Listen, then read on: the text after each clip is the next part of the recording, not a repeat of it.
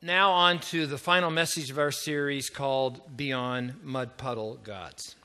You know, through our journey over the last few weeks, we wanted to contemplate the nature of God and consider how that impacts the way we worship God, the way we understand God, how that impacts our understanding of even how we're called to relate to each other in community.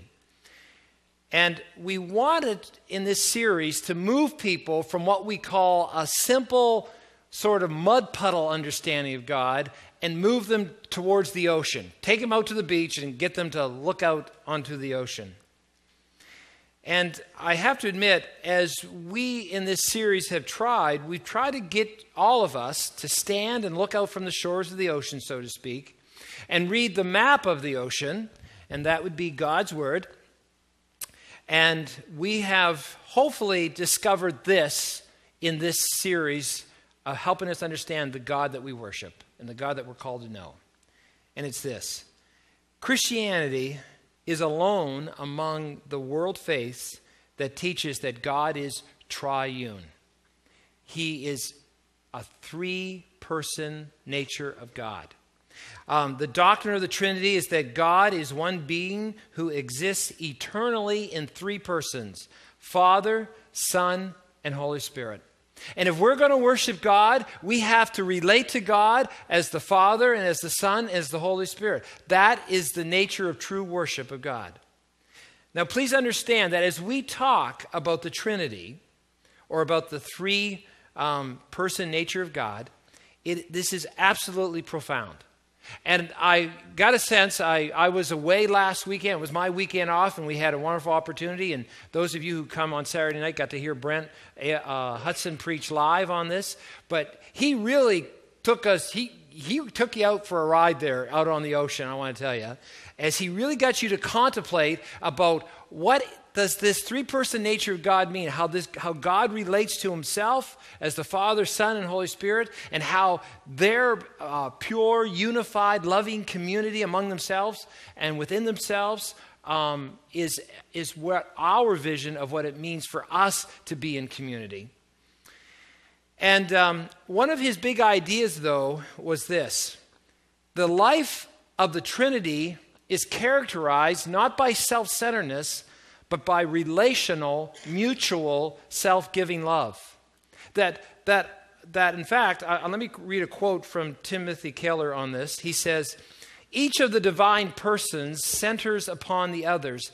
None of them demands that the others revolve around any of the others. Each voluntarily circles the other two, pouring out love, delight, and adoration into them. Each person of the Trinity loves, adores, defers to, and rejoices in the others. And this creates in the Godhead a dynamic, pulsating dance of joy and love."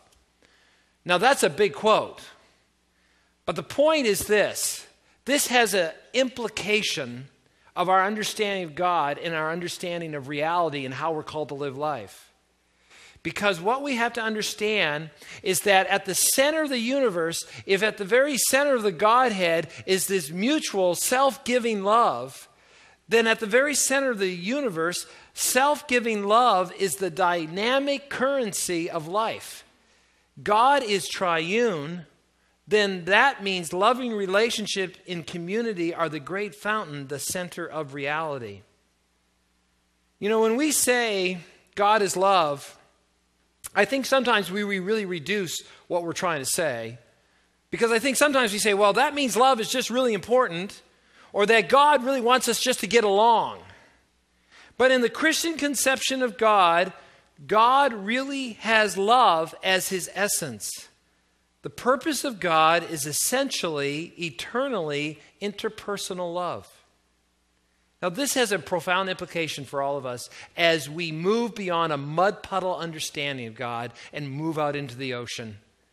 The profound implication is that ultimate reality, then, is a community of persons who know and love one another. That is what the universe, God, history, and life is all about. Let me quote Keller again. He says, "If you favor money, if you favor power, if you favor accomplishment, then over relationships, you will dash yourself on the rocks of reality. I mean, when Jesus was asked, what are the two greatest commandments that was revealed by God? Jesus says, one, what was the first great commandment? Love the Lord your God with all your heart, your soul, your mind, your strength. And he said, and the second commandment is what? Love your neighbor as yourself. And he says, and then all the rest of the law, all the rest of God's revealed will to us hangs on that. But did you catch that? The ultimate center then of reality is love. Because the very essence of God is love. I mean, that is why even Jesus, again, here's another way Jesus expressed the very love of God. He said, if you really want to find yourself, you have to lose yourself in loving, sacrificial service to one another. Because he was simply saying, this is what I, the Father, and the Spirit have been doing before the times of eternity. This is what real reality is. Lose yourself in loving, self-giving, sacrificing love towards one another. You know, we believe as Christians that the world was made by a God who is a community of persons who have loved each other for all of eternity. Therefore, you and I were made as well for mutual self-giving, other-directed love. You know, one of the great statements that we try to say to people when we say, what's life all about, is this: God made me to love me. And the reason is because God himself was love, and out of that love came this creative expression where God then wanted to also love those who he created.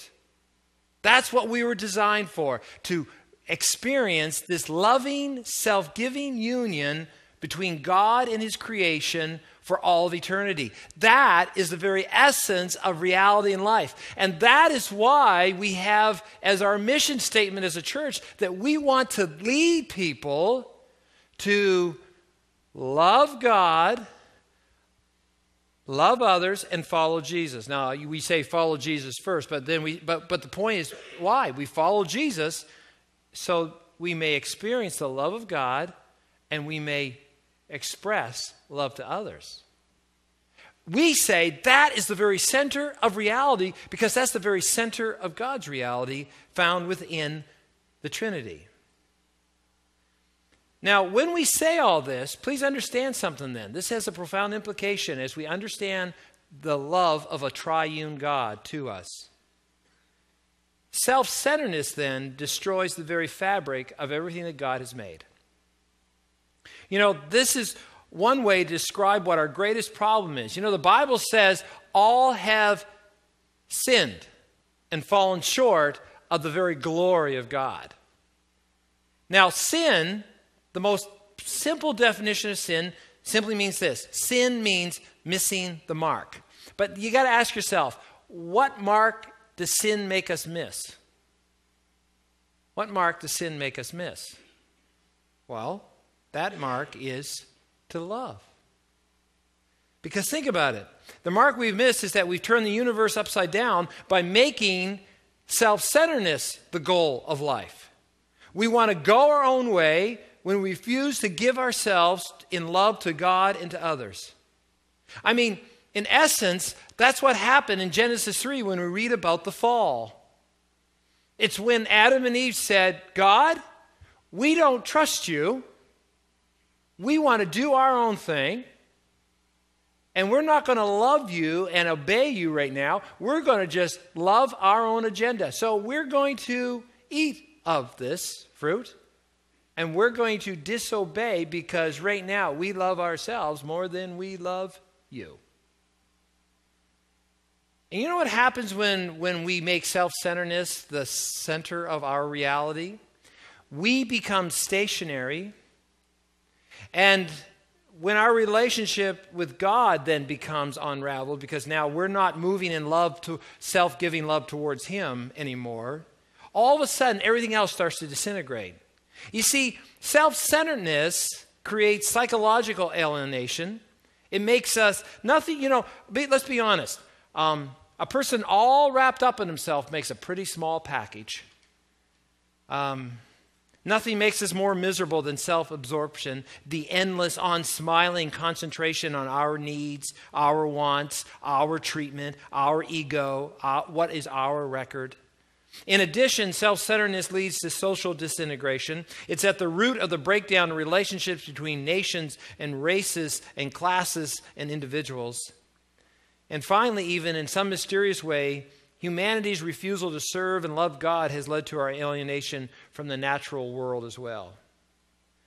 You see, this type of self-centered sin turns us from God. And the Bible then goes on to say this type of self-centered sin makes us dead, makes us lost, makes us eternally separated from God. And therefore, then the Bible says our greatest need is to be saved from this self-centered sin, so that we can know the love of God and that we can learn to love again, so that we can be restored to what we were once originally created for, to be loved by God for all of eternity. As we come to this Christmas season, what is the heart of the reason for Jesus' birth? Well, you just got to turn to Matthew 1:21. It says, "And she will have a son, and you're to name him Jesus." And hey, does anybody know what the word Jesus means? He will save. The Lord saves. That's exactly it. The Lord saves. And notice this. "And she will have a son. You're to name him Jesus, for he will save his people from their sins." You see, never forget, we are the reason for the season.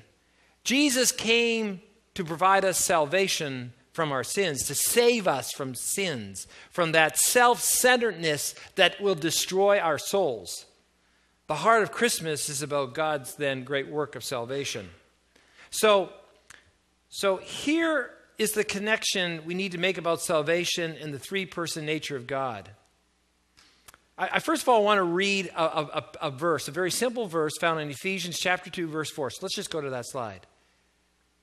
"God is so rich in mercy, and he loved us so much." Now remember, we're saying the very essence of God is love. Our self-centeredness has broken us away from him. But because of the very essence of God, he reaches out to us in mercy and love. And you know what that tells me then? It tells me simply this, that our salvation is rooted in the love of the triune God. Our salvation is rooted in the love. Our salvation, please understand, our salvation did not occur because somehow we had demanded it, or we earned it, or somehow we were simply entitled to it. No, it came simply because the great love that was already existing in the very nature of God. So let's conclude this message by just considering for a few moments this great love of the triune God. The first thing about this love of the triune God is this. It's a self-giving love. I've already touched on this, but let me just unpack it just a little bit more. It is a self-giving love. This love of the Father and the Son and the Holy Spirit worked out our salvation was not done to benefit them. Isn't it funny so often that we'll love others because we think it still brings some benefit to us? But this love that was worked out by the Father and the Son and the Holy Spirit to work out our salvation was not done for any benefit of them. It was done because they wanted the love that they knew. They wanted to express that love to us. And therefore this love compelled them to action. And you see, that's one of the things that we have to first of all really grasp when we think about God's work in saving us. He moved to a place of action. There's this great quote in about self-giving love I came across. It says this: In self-giving, if anywhere, we touch a rhythm not only of creation, but of all being in reality. For the eternal Word also gives himself in sacrifice. When he was crucified, he did that in the wild weather of his outlying provinces, which he had done at home in glory and gladness. From before the foundation of the world, from the highest to the lowest, exists to be abdicated, and by that abdication it becomes more truly self, to be thereupon yet more abdicated, and so forever. This is not a law which we can escape. What is outside the system of self-giving is simply this: it is hell. That fierce imprisonment in the self. Self-giving is the absolute reality. So the first thing we have to understand about this love of the triune God that saved us, it's a self-giving love. And that should now start to shape our understanding of love. Now, the second idea about the love of the triune God that saved us, it is a what we call a saving love. The Father, we are told, planned it before the world began. And then the Son came and he paid for our sins. And then finally the Holy Spirit propels us to believe and work out our salvation in our lives about what it means to know and to love God. In fact, let's just go through it. So here's what the saving love did. The Father, let's just bring that slides up. Waiting. Father plans. Next one. Son pays. And the Holy Spirit propels. That's what saving love looks like. That's how the Trinity worked out our salvation. In fact, here's another way that has been stated by someone else. It says the saving love of God is to say that the origination of salvation is with the Father, the location of salvation is in the Son, and the presentation of salvation is by the Spirit. But all of it is done for the glory of God. The Holy Spirit, the Son, and the Father are all working together, fulfilling their role in order to save us. That's what saving love looks like. And finally, we must say that the love of the triune God that saves us is ascending love. I mean, think about this. The Father sent the Son. God so loved the world that he gave or sent his one and only Son. That's what we celebrate at Christmas. But then we also read that the Father and Son sent the Spirit in order to come and to present to us, to testify us the truth that's found in what Christ has done. And then finally we read that the Father and the Son and the Holy Spirit sends us, the church, into the world to preach the gospel, to tell the good news, to share the hope of God. You see, the love that God did for us to save us was not only a self-giving love, not only a saving love, it was ascending love. You see, that means then that ultimately we too have to be ascending type people. We can celebrate with the Susies and go, they left their middle class lifestyle, sold their home, gave up the comforts of a North American world, moved to Rwanda in order to be able to live out the gospel and help people do ministry there. But here, listen, this Christmas, I believe God calls all of us to be sent. If we know the love of God, we need to be sent maybe across the street to that neighbor who does not have God's hope in them. We need to be sent to a family member who we know is far from God and is right now absorbed in self-centeredness. We need to reach out to all those around us and just share the hope that we have in Christ. Well, as we come to a conclusion here about the three-person nature of God, and we think about the salvation that he worked out for us, let's never forget ultimately what the good news is that we want to share with people.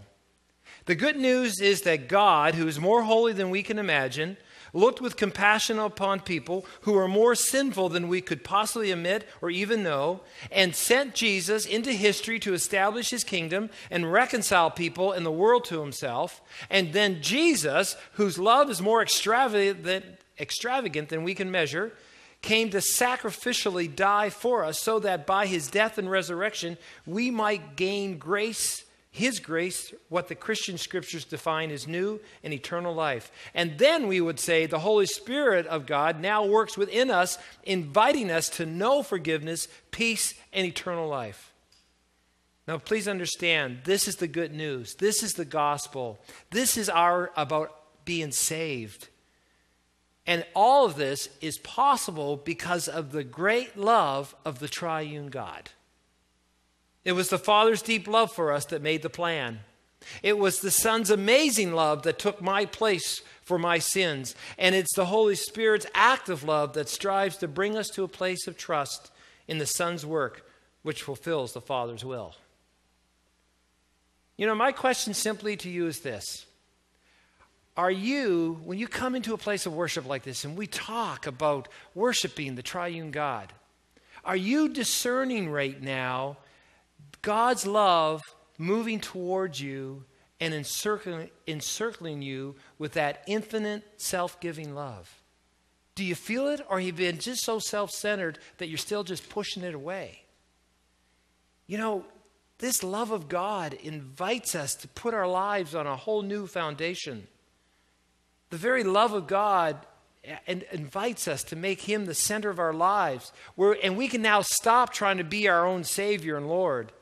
Instead, we can accept both His challenge to recognize ourselves as those self-centered sinners in need of His salvation, and His renewing love as the new basis of our identity. That is why we exist. God made you to be loved. God made me to love me. And guess what happens when we know that love of God, and that love is expressed in mercy and in forgiveness and in grace? We won't now need to prove ourselves to others. We won't need to use others to bolster our fragile sense of pride and self-worth. In fact, now we're going to go out into this world expressing that love, sharing that hope, showing that forgiveness, seeking to show peace, bring wholeness, bring justice, speak truth, and serve, because that is the love that compels us, because we have met the very triune God and have experienced His love. And now we can then simply pray this. Father Almighty, maker of heaven and earth, set up your kingdom in our midst. Lord Jesus Christ, Son of the living God, have mercy on me, a sinner. And Holy Spirit, breath of the living God, work within me, renew me, so the whole world is renewed. Amen.